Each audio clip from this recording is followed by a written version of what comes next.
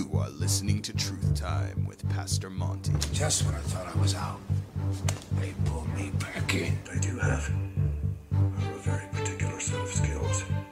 Skills I've acquired over a very long career. You want answers? You can't handle the truth. The problem is having the right worldview and acting upon it.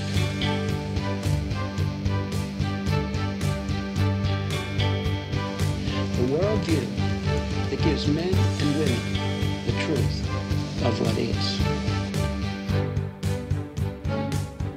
Welcome to Truth Time with Pastor Monty, a show where two pastors from different generations talk about truth in today's culture. At the top of the show today, let's go ahead and spread this content by liking and sharing it and making sure that you're subscribed to our show. And for all of you on YouTube, hit the bell so you can be informed of all upcoming shows. The Truth Time with Pastor Monty broadcast is a part of Aletheia Bible Fellowship's online podcast network of shows called the VRM. If you're interested in this ministry or our other shows, you can check us out at adfpdx.org, where you can access more resources, donate, and learn more about ABF and our local church in Portland, Oregon. And now that all of that is said, I'm Pastor Josh, the senior pastor over at ABF, and your co-host for this show, and this is Pastor Monty. Welcome to Truth Time. I am Pastor Monty, and this is my co-host, Pastor Josh. And we are going to be talking about 2 Thessalonians. We're starting into chapter 2, and then also continue our discussion in regard to relationships. Producer Jasmine, we're doing okay in our headphones, but how are the carts doing? Because that sounded real quiet on our end. Seems fine for you. Okay. All right, then. Cool. So let's go ahead and begin looking at 2 Thessalonians in the Christ Factor.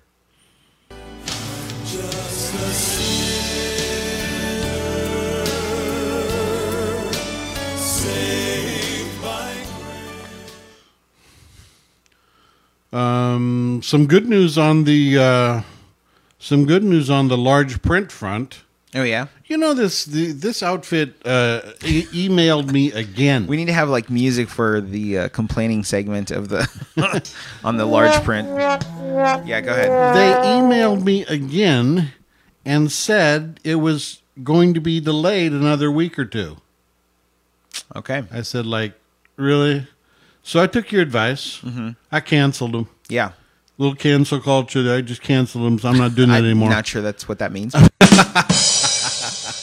And went through a different vendor. Uh-huh. Cheaper, pa. Yeah? Yeah, so we'll see. Okay. Should be here in another week or two. Okay. All righty. There we go. In the meantime, thank you, Producer Jasmine, for giving me some light here. 2 Thessalonians chapter 2. Now, brethren, concerning the coming of our Lord Jesus Christ and our gathering together to him, we ask you not to be soon shaken in mind or troubled by the Spirit or the Word or the letter as it is from us, as though the day of Christ had come. Let no one deceive you by means for that day will not come unless the following way comes first. And the man of sin is revealed, and the son of perdition, who opposes and exalts himself above all that is called God or that is worshipped, so that he sits as God in the temple of God, showing himself that he is God. What translation is that again? And I think this is New King. I got a different translation, by the way. Okay. That's just making sure. So there's a little bit to chew on there. Let's go ahead and take a look at this as we exegete this passage. So evidently, the church at Thessalonica was having issues. They were having issues that there had been people that were making the claim that Christ had already come. Right. Remember that that when the Lord rose in the air in front of the disciples, the apostles and the others that were gathered there at in the upper room, he told them that he would return, and that he would leave. He would come in the same way that he left. Right. And they would know on the clouds. On the clouds, and that were the case. Not as a sonic boom. Which, by the way, have you seen Risen? I have not seen Risen. 2016 Risen. Yeah, I didn't want. Just spoilers, guys. The resurrection not the resurrection, but the ascension takes place, and the ascension. And Jesus walks off toward the sunset, and he sort of like blurs, and you're like, that's not how Jesus goes away. They kind of like make him disappear into the sun, right? And then all of a sudden there's a sonic boom, and then he just like whoosh, like Superman up into the air, and I'm just like, what? Okay, that's anyway. There's what we call artistic liberty. I mean, I wouldn't be surprised if Jesus, was able to like sort of Neo his way out of the. But anyway, that's gone. Well, he had to escape the atmosphere. Yeah, like a Saturn V. Yeah, that's right. Right. Him and Elon Musk. Okay, so the church was having difficulty because there were people that were making the claim, right, that Christ had already returned, and so the Apostle Paul is addressing this claim because there were those inside of the church there at Thessalonica that were a little bit disturbed about this. And throughout the ages, if you look at the history of Christianity, throughout the ages, there have been groups which have made this claim that Christ has already come. Yep. And or that returned. Yeah, he's already returned. And there's a bunch of theological stuff goes on about when he's going to return, and did he really return, and are we in the millennium, and all kinds of stuff. Mm-hmm. I was watching a program the other. Well, we just lost sound of some sort. Do we know if we still have sound on? Oh, there we go. Okay. You guys had sound the whole time? We apologize for some technical issues. All right. So anyway. I was watching a program the other day, and they were. There's this really cool program that is on the Science Channel, and it talks about stuff that can't be explained, and they look at scientific stuff around it and try to look at it. And they were talking about this one instance where this guy was apparently somehow. Well, they don't know if it was a guy, but it appeared to be maybe a human form that was floating down out of the clouds, and people were thinking it was the return of Christ. Yeah, people were thinking it was the return of Christ. There were some people that were, of course. So there's lots of stuff. There's a whole movement that took place under Miller. Back in the late 1800s, where he told his church that God had given him an idea or a knowledge of when Christ was to return, and all of his church members were to then go ahead and sell everything, and they all gathered on a mountain and stood there and waited for Christ to come, which he didn't. But the modern day... Shocker. But the modern day movement, which came out of the following of, as they came to be known, the Millerites, is the Seventh-day Adventist movement. Yeah. So there have been lots of things throughout history where this assertion has been made, but the Apostle Paul says, hold on. Well, yeah, even today, I mean, yeah, the SDA, Seventh-day Adventists, well, actually, they kind of are like, recently they've sort of shifted back toward more doctrinally correct things. Well, there's been like a push toward that. Originally, the Seventh-day Adventist movement, once Miller to his credit said, he repented and said, guess I was wrong, guys. I was wrong. That's awkward. But there were leadership within his church, a dominant woman, Ellen White. Yep. Basically took over the movement and turned it into the Seventh-day Adventist This is too much movement. power to let go of. Yeah. Let's let's keep going. Yeah, so There's but they have you are correct. They when I classify the Seventh-day Adventist movement, I don't necessarily classify them as a cult because they're right on the edge. sect. They're a Yeah, sectarian. they're a sectarian. Yes, very much so. Right now, there's a pretty big growing movement called the World Mission Society Church of God. They are they had a leader named Ansang Hong, if I'm pronouncing that right, and he claimed to be Christ. He died, but his wife, Zhang Gilja, something like that, now claims to be the mother god. Because if you have a father, you must have a mother. There you go, yeah. So, and that's a current thing. They're like really, really active. Probably if this show is large enough for them to hear that we're talking about them, they might sue us. So all of this stuff I'm saying allegedly and by my own opinion.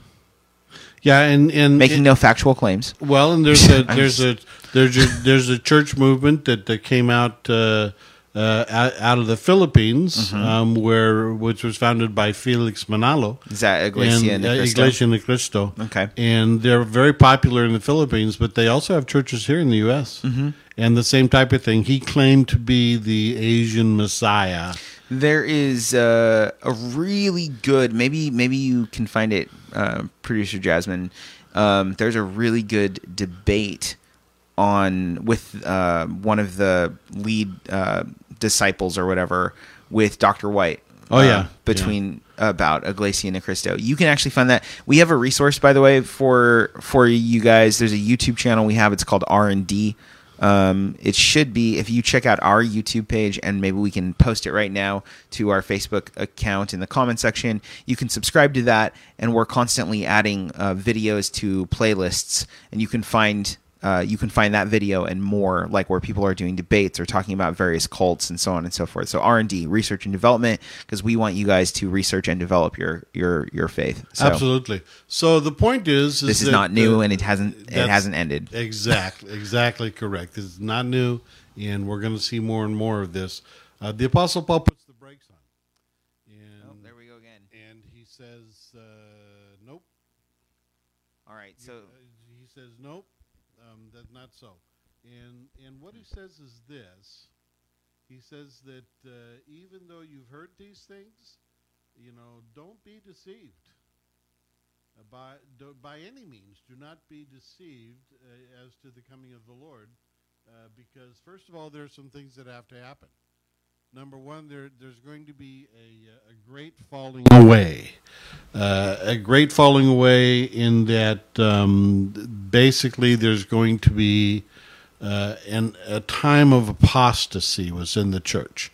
And he's going to develop this theme later in 2 Thessalonians, but the idea is that there's going to be a large amount of people who claim themselves to be Christians who are so watered down in their theology that what they've come to accept is not representative of Christ. This is one of the reasons why you've heard me say before, you've heard me preach before. My personal position is I don't claim to be a Christian. I claim to be a disciple of Christ. And you say, well, Pastor Monte, I mean, isn't that sparsing words? And no, I don't believe so. I believe it's important to make a distinction that I don't fall into the generic brand of what has come to be understood as Christian, because everybody and their brother claims to be a Christian. Yeah, I don't know if I share your sentiment. I mean, I get your sentiment. I didn't think you would. I get your sentiment, but I just don't think that we should give... The term Christian is in Scripture. I don't think we should just give that away because, it's so corrupt that we can't use it anymore. That's why I'm a Baptist, because it's in Scripture. I think that we should take it back and redefine it for what it is, but it does make it difficult. Yeah, and rather than deal with that difficulty, I prefer to just identify myself as, as a disciple of Christ. That's very, very distinctive. It is, although I think that you're ceding that ground to the bad guys. Okay, well, so yeah, that's fine. So he says, first of all, there has to be a falling away, and this falling away. My point is that the world of Christianity, particularly within the last 50 to 100 years, the doctrines which make up the principal understanding of who Christ is and what we'll accept or reject have been significantly altered or watered down. Oh yeah. And there are people who are out there who are, I would say that they're sincere in their desire, perhaps, but they're overwhelmed by certain aspects of it. For example, would you take an example? Because I don't want to dwell here. But for example, Oprah Winfrey. Oprah Winfrey has, her own church. She's got the... Does she? It's not the Church of Woke. It's the Church of... O? It's the Church of O. It's the Church of Oprah. And she has her own deacons and elders. Wait, really? Yeah. And she has a teaching. Like she preaches on Sunday? No, she doesn't preach, but she's behind the scenes pulling strings.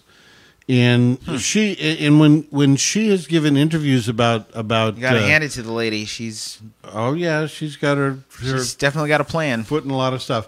And when she's been interviewed about her belief in Christianity, she believes in Christ, she says, but she doesn't like the cross. Well, she believes in Christ's consciousness. Yeah. She doesn't like the cross. Yeah. Well, the cross is foolishness to those, to the world. That's what the Apostle Paul said. Evidently, she hasn't read Corinthians. Yeah, or the Bible. She and a lot of others. There's this. It's not new. Again, like we're looking at Scripture, and what we're finding is these things are predicted, right? And there have been these movements all throughout church history, but she right now is. With a lot of others, like a guy named Richard Rohr, for instance, who is this like Franciscan friar. I don't know what the term is, but thinker, and they're bringing the New Age into Christianity, right? And right now they're like really obsessed with this concept of Christ consciousness, and that's kind of what's coming out. And we actually see a lot of like atheists moving away from, a lot of popular pop culture philosophers moving away from atheism, and like the new horsemen of atheism, the four horsemen, like Richard Dawkins and Christopher Hitchens, and the other two. People are moving away from that and moving more towards this sort of panentheism, where God is everything and everything is God, and Christ consciousness is kind of the big thing, that Christ wasn't, that you are Christ and I am Christ. And, Jesus was Jesus of Nazareth, who sort of ascended past his mental blocks. He broke the matrix. Right. You need to get in touch with the Christ within you. Yes. So that you can experience your full divinity. And that's a Christ consciousness. That's definitely right out in the New Age. Yes. And there's an analogous verse. I was looking it up. There's an analogous verse to what's being talked about in Thessalonians, specifically Matthew 24. He says, in those days, if those days had not been cut short, nobody would be saved. Speaking of the same events, right? Right. Of the events to come, the end of days. Nobody would be saved, but for the sake of the elect, those days will be cut short. At that time, if anyone says to you, look, here is the Christ, or there he is, do not believe it. For false Christs and false prophets will appear and perform great signs and wonders, that they would even deceive the elect, if that were possible. And so that's like analogous to what's happening in 2 Thessalonians, where he says, don't be so easily shaken or alarmed by those who say that the day of the Lord has already begun. If they claim to have a spiritual vision, a revelation, a letter, don't be fooled, because there will be a great rebellion against God. And this, I assume, is the next point that you were going toward. Yeah, yes, there will be a great rebellion, and that great rebellion will be part of that rebellious process. Is that there will be an individual that will come on scene, and the man of perdition, man of lawlessness, right, and he will have an error he will have an air of legitimacy about him, and then he will his full colors will show. Well, it's interesting, like, when we talk about Christ consciousness in particular, and you look at... So the term, this man of lawlessness, the son of perdition, is generally conflated with the term Antichrist. So when you see the term Antichrist in Revelation, that term isn't actually used in Revelation. Everybody thinks that it's, from Revelation. Right. But that term is actually used in John's other works, his epistles, not his gospel. And in that, you see the spirit of Antichrist, which doesn't accurately portray Christ, but instead tries to remove his manhood from him. And John's very clear that the spirit, how you know that somebody has the right spirit is whether they keep the manhood of Christ, and they say that he died, and he died an actual physical death, that he was like manifested. Right, fully man, fully God. Right. And so what you have here, because, everybody had no problems, believe it or not. The early Christians didn't have a problem with saying that he was God. They had a problem with people saying that he was man. Right. And that was like one of the early controversies. So, John was fighting this sort of Gnostic idea that the Gnostics had come and they were starting to take Christianity, take the verbiage of it, take the ideas of it, and modify it. And he was saying, no, look, like, Christ is a man, that he's an actual character, and so it's really interesting, an actual physical person. And so it's really interesting when you look at Thessalonians and you look at the writings of Paul, and he's talking about a man of lawlessness coming, and you look at the teachings of Jesus himself, and he's saying that many will come saying that they are Christ. There's this correlation here. There's a man who's going to rise up, and he is going to basically call himself Christ. More importantly, he's going to. There are some physical actions which take place that will indicate that that's the case. And one of the reasons why we as a on this podcast, and certainly within the body here at Aletheia with which we represent, although they put a disclaimer nonetheless. Well, they don't express the specific views. Yeah, the issue is that there are specific physical things that take place, and it states quite clearly here that he will seat himself in the temple of God. Yeah. And we do not see that temple in existence today. However, there have been preparations going on for some time to make that a reality. Well, what's interesting about that is, again, so there's the correlation to the Olivet Discourse, right? Where Jesus talks about that happening to the abomination of desolation, which, who is it? Antiochus Epiphanes had done that before Christ, I think. Right. And so there was this picture, the Jews had an understanding of this when this is being discussed, and that this was to come, and it was going to be worse. So you have this correlation again to this heinous act that's going to take place in the temple. And I think what's interesting about it is that you have the physical side where Pastor Monty's right. There is no temple for this to take place in currently. But you also have the sort of metaphysical side to it too, where Christ calls the church the temple, and says that our bodies are the temple by which the Spirit resides in. And there's something really interesting about this idea of Christ consciousness and the idea of man taking himself and putting him within the center of the temple. And I think that there could be a what is it? Mark Twain said that history doesn't repeat itself, but it rhymes. And I think that there could be this sort of rhyme scheme happening, the transitory flow, for those who know me, where you see that the temple here isn't just the physical temple, but it's also the believer who calls himself, he sets up for himself an abomination of desolation, where he now calls himself and his ontological nature Christ consciousness, and ousts Christ from within his heart. Right. Within the context of the, and that may sound be kind of out there, and yet keep in mind that within the context of the New Age movement, the principal writings of the New Age movement lean towards the glorification of the number 666, which Scripture talks about, and numerically. Gematria. 666 is representative of the glorification of man. Right. Okay, so there is the possibility that plays into what's going on.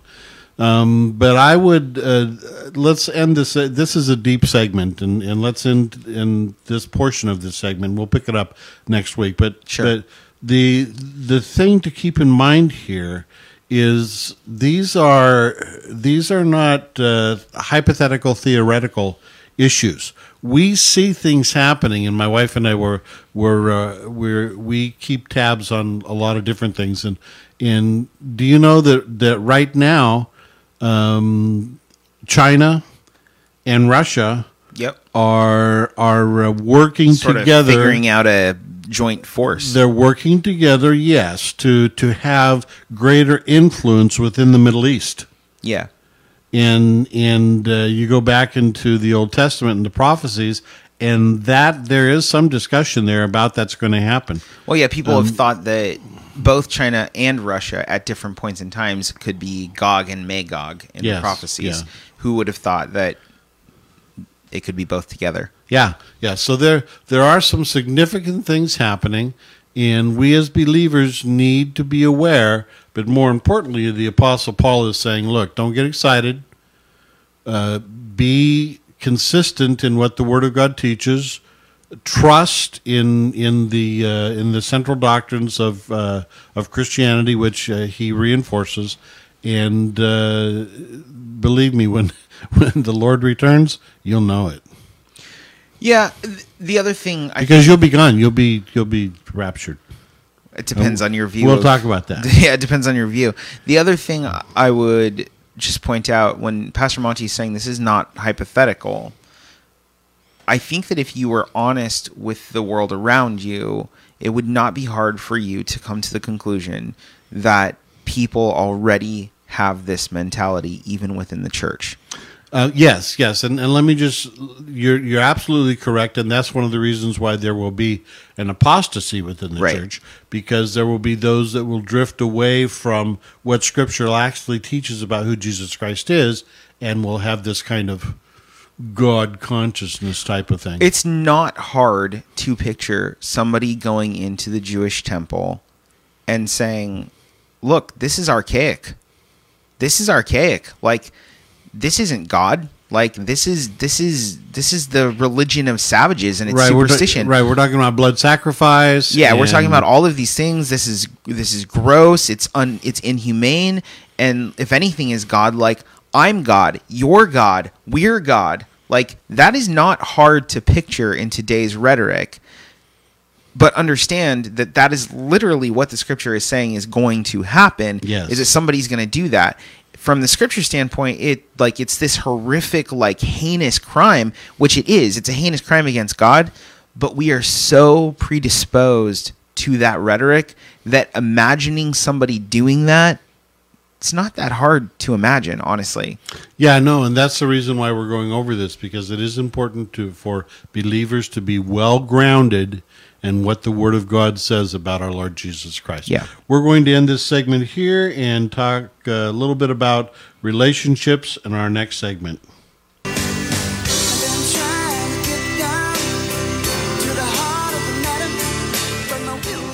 Now, in this segment, this is a interesting, fun segment to a degree, because what we've been talking about is relationships, but we are now talking about and continuing our discussion in regard to the child-parent relationship. and what that looks like. And last week we talked quite a bit about the importance of understanding that the primary responsibility at the front of the relationship, it continues onward, but at the front of the relationship, the primary responsibility for the health of that relationship is and I'm going to say this within the context of what we're talking about, is the responsibility of the parent, just as God in his covenant relationships with Israel was to be the initiator of the relationship. The parent takes on that role, and it is the parent who is to be the initiator of a correct relationship. Well, and I would say, and sustainer. Yeah, well, yes, definitely. And I think that people, I don't know if we touched on this, and I know you and I have had private sort of heated discussions about this, but not only basically that role doesn't end because a child grows up. Our discussions are never heated; they are involved. Okay, sure. Yes. Yes. Okay. So if you're an outsider, there are people in the body over the years who have been witness to my son and I discussing deep theological things, and they're like, "You guys are just mad at each other." No, we're just having an involved discussion, right? And we have a relationship where we can do that. So it is the parent's responsibility to be the initiator, and yes, Josh, I agree with you, to be the sustainer of that relationship, and it doesn't quit just because the child turns 18, right? Or for that matter, in the case of the male child going out and being on their own and establishing themselves, it doesn't end there as well. Right. Now, the nature of how that relationship exists is partially what we're talking about. Mm-hmm. Because and that's where we left off last week. We left off last week with the difficulty that many parents have with changing the dynamic of the relationship as it naturally progresses and changes. Your child's going to grow up. Yep. You cannot keep your child a child. Now, when your child is small, you need to be a protector. You need to tell them no. You need to rescue them from circumstances that they are in danger. Right. That's your job. So you tell them what to do. You rescue them. You set them on the correct path. But you can't do that with a 30-year-old. Well, you can't even do that with an 18-year-old. You can't do it with them and have them develop properly. No, sure. You can't. Yeah. And we know of lots of individuals in society that are quite dysfunctional because they have never grown beyond that. Well, there's whole generations now that we're seeing that are dysfunctional specifically for that reason, because their parents have, essentially saved them. And that's, again, I think we touched on it a little bit last time, but that's where the snowflake generation comes from. Oh yeah, we talked about, was it the Mighty Ducks I talked about? Yeah, you talked about the Mighty Ducks. Yeah. And that's, so it's very important. So again, it is the parents' responsibility to learn how to guide their children in this developmental aspect as they themselves develop. Yeah, and I think that's the key, is that the parent needs to never see themselves as having been fully developed. But then that also means that they need to keep working to develop themselves. Yeah, no, I agree. And I think that a lot of parents just stop. Yeah, agree with that too. I know that for me, like the advice that I give to people when they're first getting pregnant, right? Like a couple, especially to fathers, because that's my personal experience, is it never goes back. And I think that's something that people don't understand. They think that what they're going to do, like some of the best people, what they think they're going to do is that they're going to spend this time working on their child, and then they get to go back to what it was. And they can before work, the child, and work on themselves or whatever. And that's just not true. It just isn't. It's quite frankly dumb. The truth is that the moment you enter into that covenant relationship with that child, your life changes forever, and it will never be the same, even when that child grows up or moves out, or if you have no contact with them or anything. Like, that's the cliche, right? Is like you have these parents who abandon their children, but like they still like pine over them or feel bad about whatever. Right. Or the cliche of the father who like abandons the child because they thought that being there would be worse for the child, but then they feel bad for the rest of their life, and it actually affected their child in a worse way than if they had just stuck around and been a terrible father. Yeah, too much drama for me. And so that the importance of understanding that in regard to the relationship is just huge. I mean, I can't even begin to emphasize how huge that is.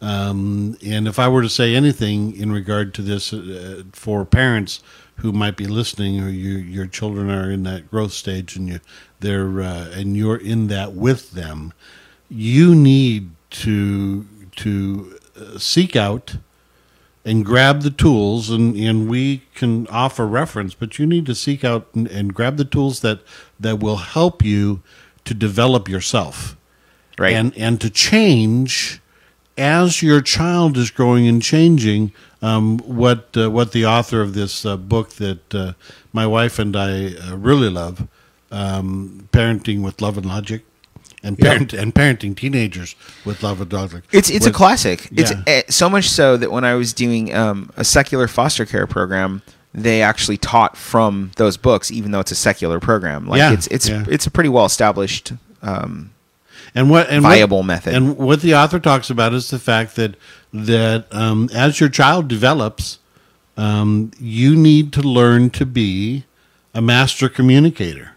Yeah. You need to switch up, as it were, your methodology for dealing with your children, and you need to become a master communicator.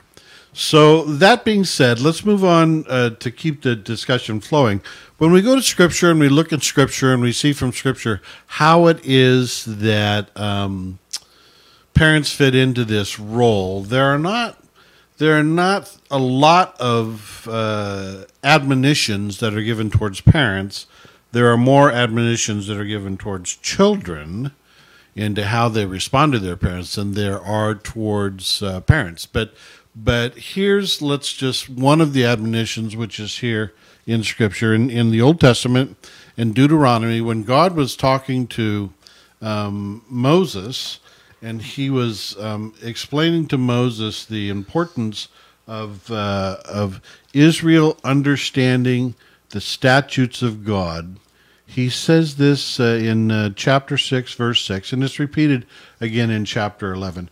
But he says in chapter 6, verse 6, this, and let's just talk about that for a second, because I think it's so important.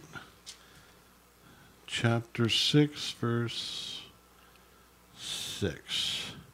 And these words which I command you today shall be in your heart, and you shall teach them diligently to your children, and shall talk of them when you sit in your house, when you walk by the way, when you lie down, when you rise up, and you shall bind them as a sign to your hand, and they shall be as frontals between your eyes. I'm laughing because I'm thinking of the Pharisees taking this to extreme. Yeah. And you shall write them on the doorposts of your house and on your gates. God's command to Moses was that the statutes of God were to be taught to the children. And then what is described here is the various instances of life. Yeah. That people are involved in. So when they walk, when they talk, when they eat, when they sit. Now we could carry that, and we'll maybe elaborate on that. We could carry that forward to today. When you watch TV, when you listen to music, when you do, but basically speaking, what it is saying is that the sharing of the statutes of God is to be a continuous basis for the parent towards the child. Yeah. And 100%. And oftentimes what happens is that you have parents that see we have a tendency in our society to compartmentalize. Mm-hmm. So we compartmentalize in that we do church on Sunday. I think that's the big one. Yeah, we do church on Sunday, and if you're really religious, you might do church on Wednesday. Or if you have kids, because, youth groups. Yeah, youth groups, the youth programs. But we basically compartmentalize in regard to how we teach the statutes of God, or who God is, or how we respond to God within that confine. And yet, when we look at the Word of God is telling us, no, you need to teach that in an ongoing basis, because life basically presents opportunity. Yeah, the term we'd like to use is holistic. Yeah, okay. Yeah, that's fine. Yeah. Yeah, and so, when you're sitting down, or again, if we are talking about today's age, when you're riding in the car. Yeah, absolutely. I mean, I remember there is nothing, in my humble opinion, there is nothing that tests the faith of a believer more than driving. and the idiocy. I don't know. Maybe not the faith. Maybe the discipline. Yeah. Okay. The idiocy that you see on the road in so many fashions. I've gotten into many conversations with my wife about my not anger, but my critique. My critique becomes rather scathing when I'm driving, and I point out to her that, because a lot of pastors will point out what you're saying, and they'll be like, see, this is evidence that your faith is lacking. You need to be repenting in this particular area when you're driving. I 100% disagree. I think that Christ, he marches into various areas and he calls people out for their behavior. Yeah. And he calls it like it is. And I have absolutely no problem being judgmental with that. And I feel completely fine being judged in the way that I am judging. There you go. That's actually what Scripture says. I know, that's what it says. As you judge, so you shall be judged. And so I try to be a good and conscientious driver. And I am not, and I don't road rage. And that is the difference. I think it's completely fine to call somebody's driving an idiot, or to question their behavior while they're driving, as long as you don't road rage on them. I am completely controlled, and as long as I am controlled, then I think there's nothing wrong with that. So you don't use hand signals, or no, I don't flip people off when I'm driving. You don't give them a California howdy. Yeah. A California howdy. I don't. No, I'm one of those. What is it? Portland polites. Okay, yeah. My wife has forbidden me to have a speaker hooked up to my microphone. Oh my gosh! Well, on my CB. I believe the law forbids you from doing that. But anyway. Yeah. Hey, you idiot! Yeah. Yeah. So, but what you maybe forget or don't realize is your children are sitting there. They hear that, soaking it all in. I mean, we tried to, my wife and I, as the kids were growing up, we tried to present a united front and to teach them the statutes of God and what have you. But there are times when my kids would say, Dad,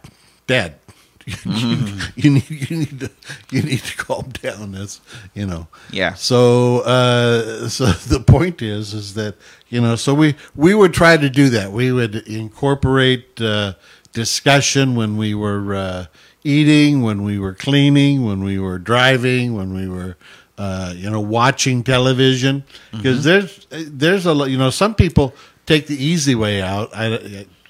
Far and few between probably today, but some people take the easy way out and they just say they're not going to watch TV at all. Yeah, prohibition is not a very good way of teaching people. Yeah, I don't think so either. Now, what we did do, as you might remember, Josh, is that we didn't have. In fact, my children got on my case for a number of reasons when they grew older and they left the house, because we didn't have a TV in our living room for years and years and years. Not because we didn't watch TV, because we did, but we had a specific room for the house where TV was to be watched and where we could lounge around and discuss and what have you. But when guests would come over, there's nothing I hate worse than going to somebody's house and them having the TV blaring while we're trying to have a discussion. I just hate it. And even today, now that we have a TV in the living room, we put a TV in the living room when my wife got cancer because she could watch programs that would... Well, your family room was downstairs also, and it's hard for her to move up and down the stairs. Right. And when you have cancer and you do a lot of laughter, so we would watch programs like I Love Lucy and some of the old comic standards where they make you laugh. But we didn't... so we didn't relegate our children to the TV. But when you're watching TV, you need to be in discussion. Well, I think it goes even beyond that in this generation. Honestly, the discussion should be off of the television, which actually has its own. Ironically, the television actually has its own standards for things. It'll tell you when programs shouldn't be watched and stuff like that. Right. It'll be your TV MAs and your TV 14s and all of that stuff, right? The real issue is YouTube, if I'm being honest. It's like YouTube, TikTok, Instagram, like social media outlets is really the issue. And if you consider... And that's where your generation is. And so you can speak... Not my generation, but it's not my generation. It's the generation the after. children of the children of my generation. Okay. Which is crazy because, I'm 40 and I could easily have a child who's 20 and having a child. When somebody talks to me about TikTok, I'm thinking of the grandfather clock in the living room. You know what I found the other day? Strangely, I didn't even know this was a thing, and one of my people, I'm not going to name her because I don't want her to get embarrassed, but one of my people was just shaking their head at me and not knowing this. But so I have a band, for those of you who don't know, it's called The Theory Of, and you can look it up. Apparently, it's on TikTok, and I didn't know that. And I didn't know what that was. And I literally found on TikTok a video of a little girl lip syncing to one of our songs. Really? On TikTok. Wow. It was weird. Yeah. Anyway, it was just really strange. But here's the deal.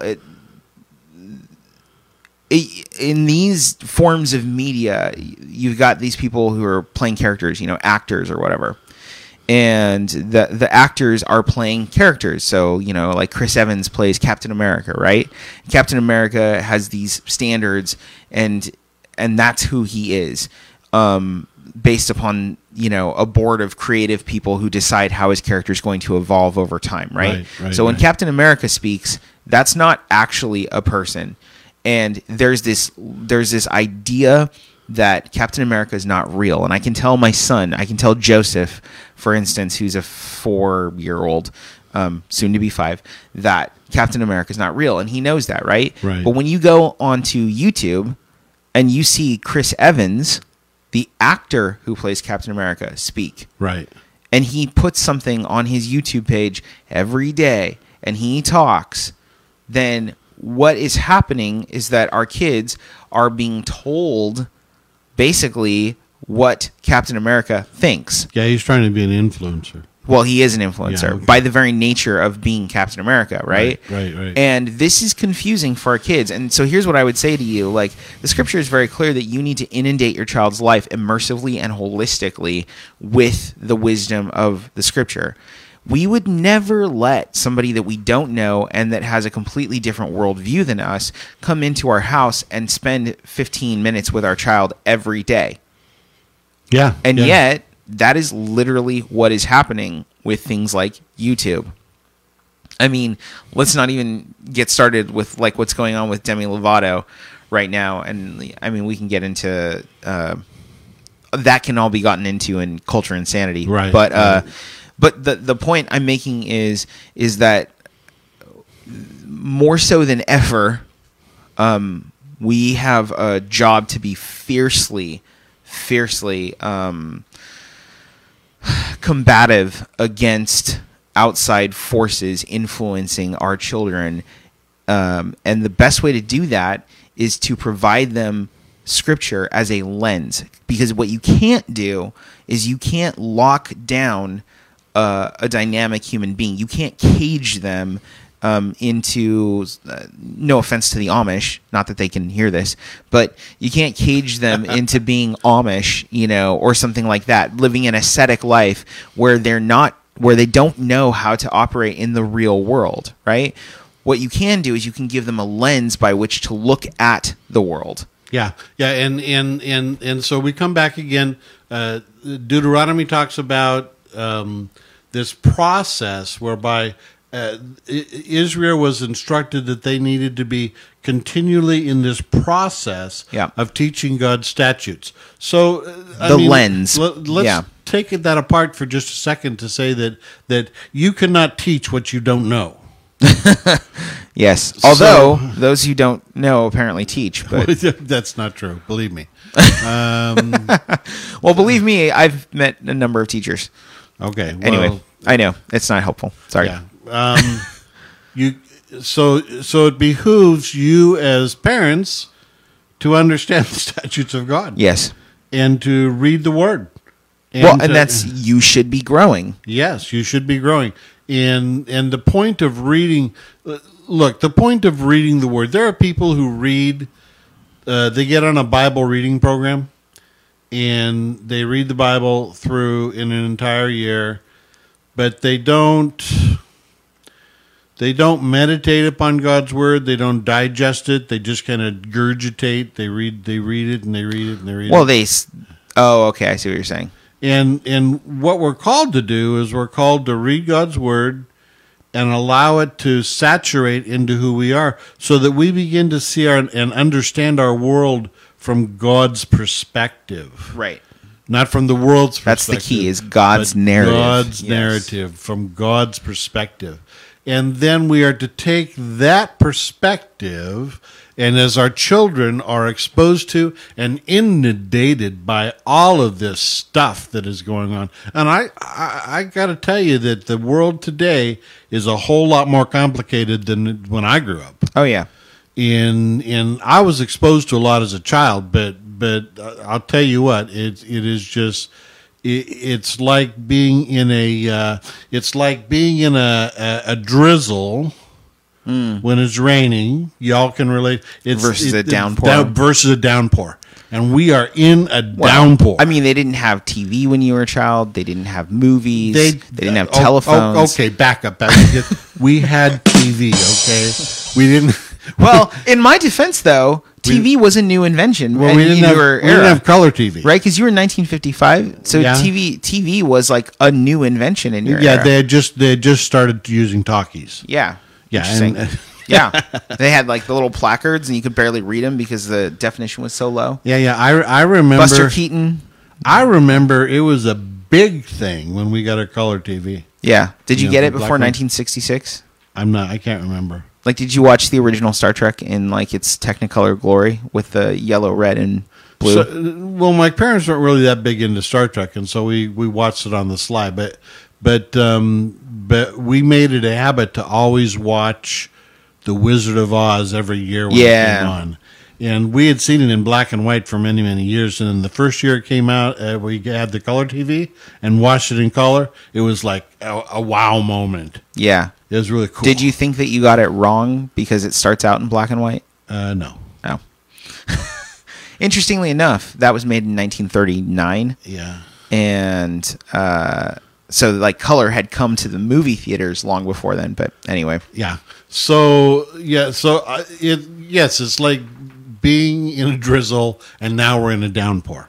Yeah, it's like a straight up flood. And it's just your kids. You need to understand that your kids are being saturated with all of this stuff nonstop, and particularly if you allow your child to have access to a small computer, a phone Yeah. that is basically a small computer. Well, here's another one. And we were like, I brought up social media, and like, it's so old school thinking to be like, I'm afraid of my child watching a rated R movie, but here's a cell phone. I think that's absolutely ridiculous and Yes. just quite frankly dumb. But here's another one: gaming.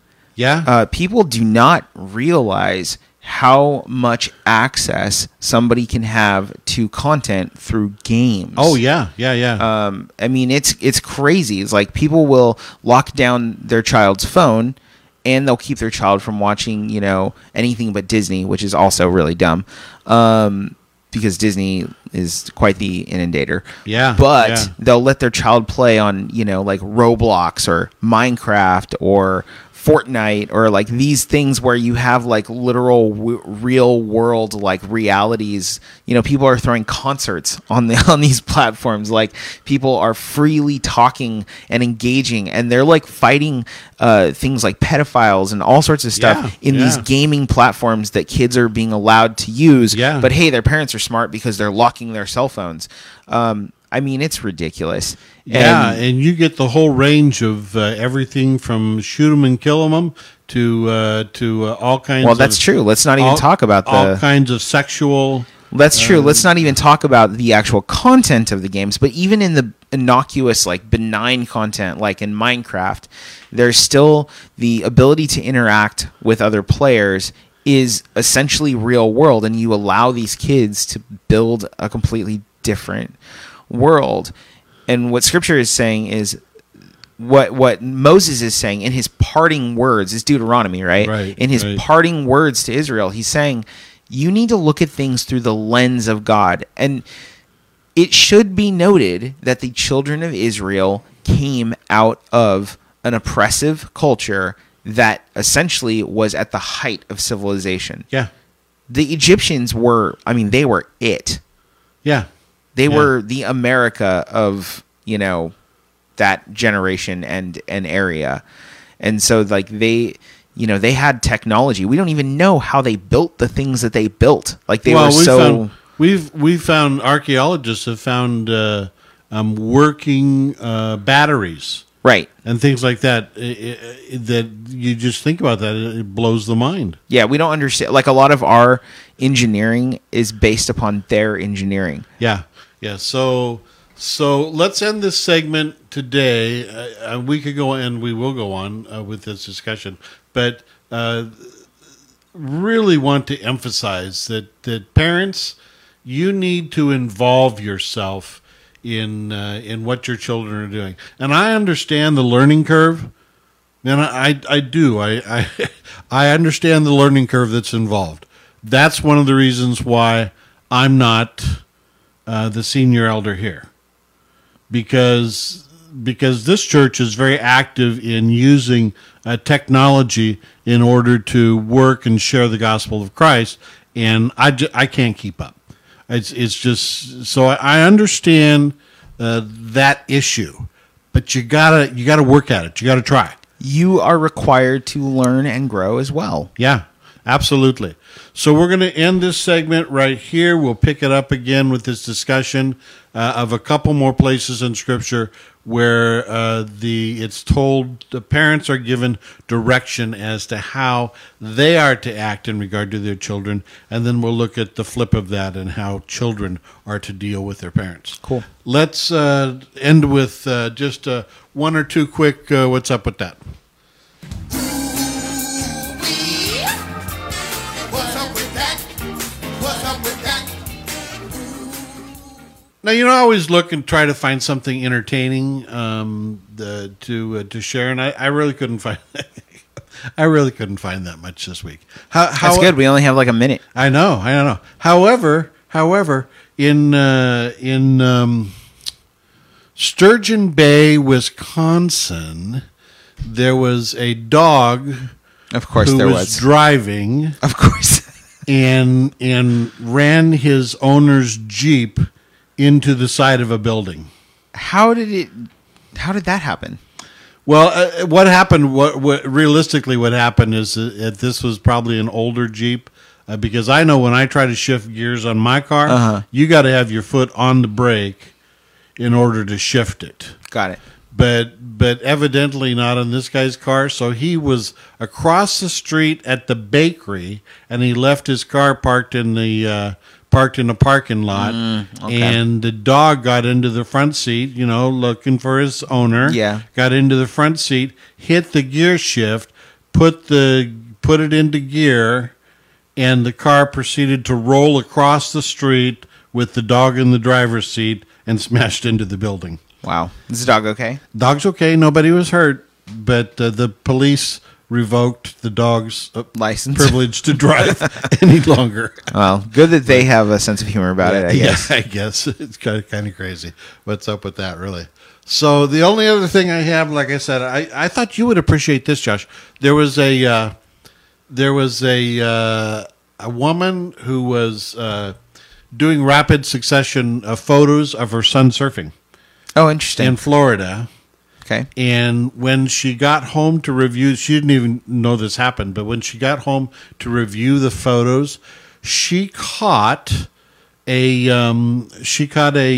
manta ray jump out that had jumped out. This is like an 8-foot manta ray that had jumped out while her son was surfing. It photobombed. And was caught in again. It was photobombed. That's funny. Yeah, and that's kind of a unusual picture. Yeah. Many people don't know that they can and do surface and jump. Yes. Yeah. And I tried to go swimming with manta rays and in Hawaii a month ago or something, and I got seasick. So and the manta rays did not show up. Yeah. So we had talked about that, so I thought you'd find that interesting. That's all I got for the day. I hope that y'all have found it interesting. And we will pick up our discussion next week. All right. Let's go ahead and close it out. If you're someone who is seeking answers, you want to know more about your faith, if you're new to Jesus Christ or the Bible, check us out. You can do that at the help tab at abfpdx.org. So the Truth Time with Pastor Monty podcast is a resource of Aletheia Bible Fellowship of Portland, Oregon, and it is a member of the Vigilance Radio Network, which is a part of our online ministry at abfpdx.org. It's a web portal that provides helpful and interesting resources for the church, local and at large. If you're one who's enjoyed this service, remember to like, subscribe, and share our podcast. Remember, you can find all of that on ABF's YouTube page, Facebook, all that stuff. So take a second to do that so that you can stay up to date whenever we share new content each week. Speaking of this week, on Thursday night, we are going to be talking at 9:30 on the VRN. We're going to be talking about social media addiction. So it should be a real interesting thing on the Nightlight Radio program. Social media addiction, starting at 9:30. So if you have any questions about that, you want to reach out to us, contact us. If you want us to talk about something specifically, you can email us, counseling@abfpdx.org. And again, that's counseling@abfpdx.org. We're going to be talking about social media addiction. That means like being addicted to games, YouTube, so on and so forth. In 2 weeks, we're going to be talking about pornography. And if you didn't get a chance to check out our show last Thursday on social anxiety, I would suggest you do that. So you can check all those things out. And then on Saturday, we are doing Culture Insanity. Pastor Monty will be back with Pastor Adam, and we're going to have a guest. His name's Pastor Mike from Sandy Baptist. And they're going to be talking about pop culture. So there's a lot going on this week. Tune in Thursday night at 9:30. Tune in Saturday morning at 9. And as for this show, like I said, we share new content every Tuesday at 11 a.m. So I'm Pastor Josh, your senior pastor over at ABF, and this has been Pastor Monty. The views presented in this program are not meant to express the specific views of the Aletheia Bible Fellowship. You are listening to the Vigilance Radio Network.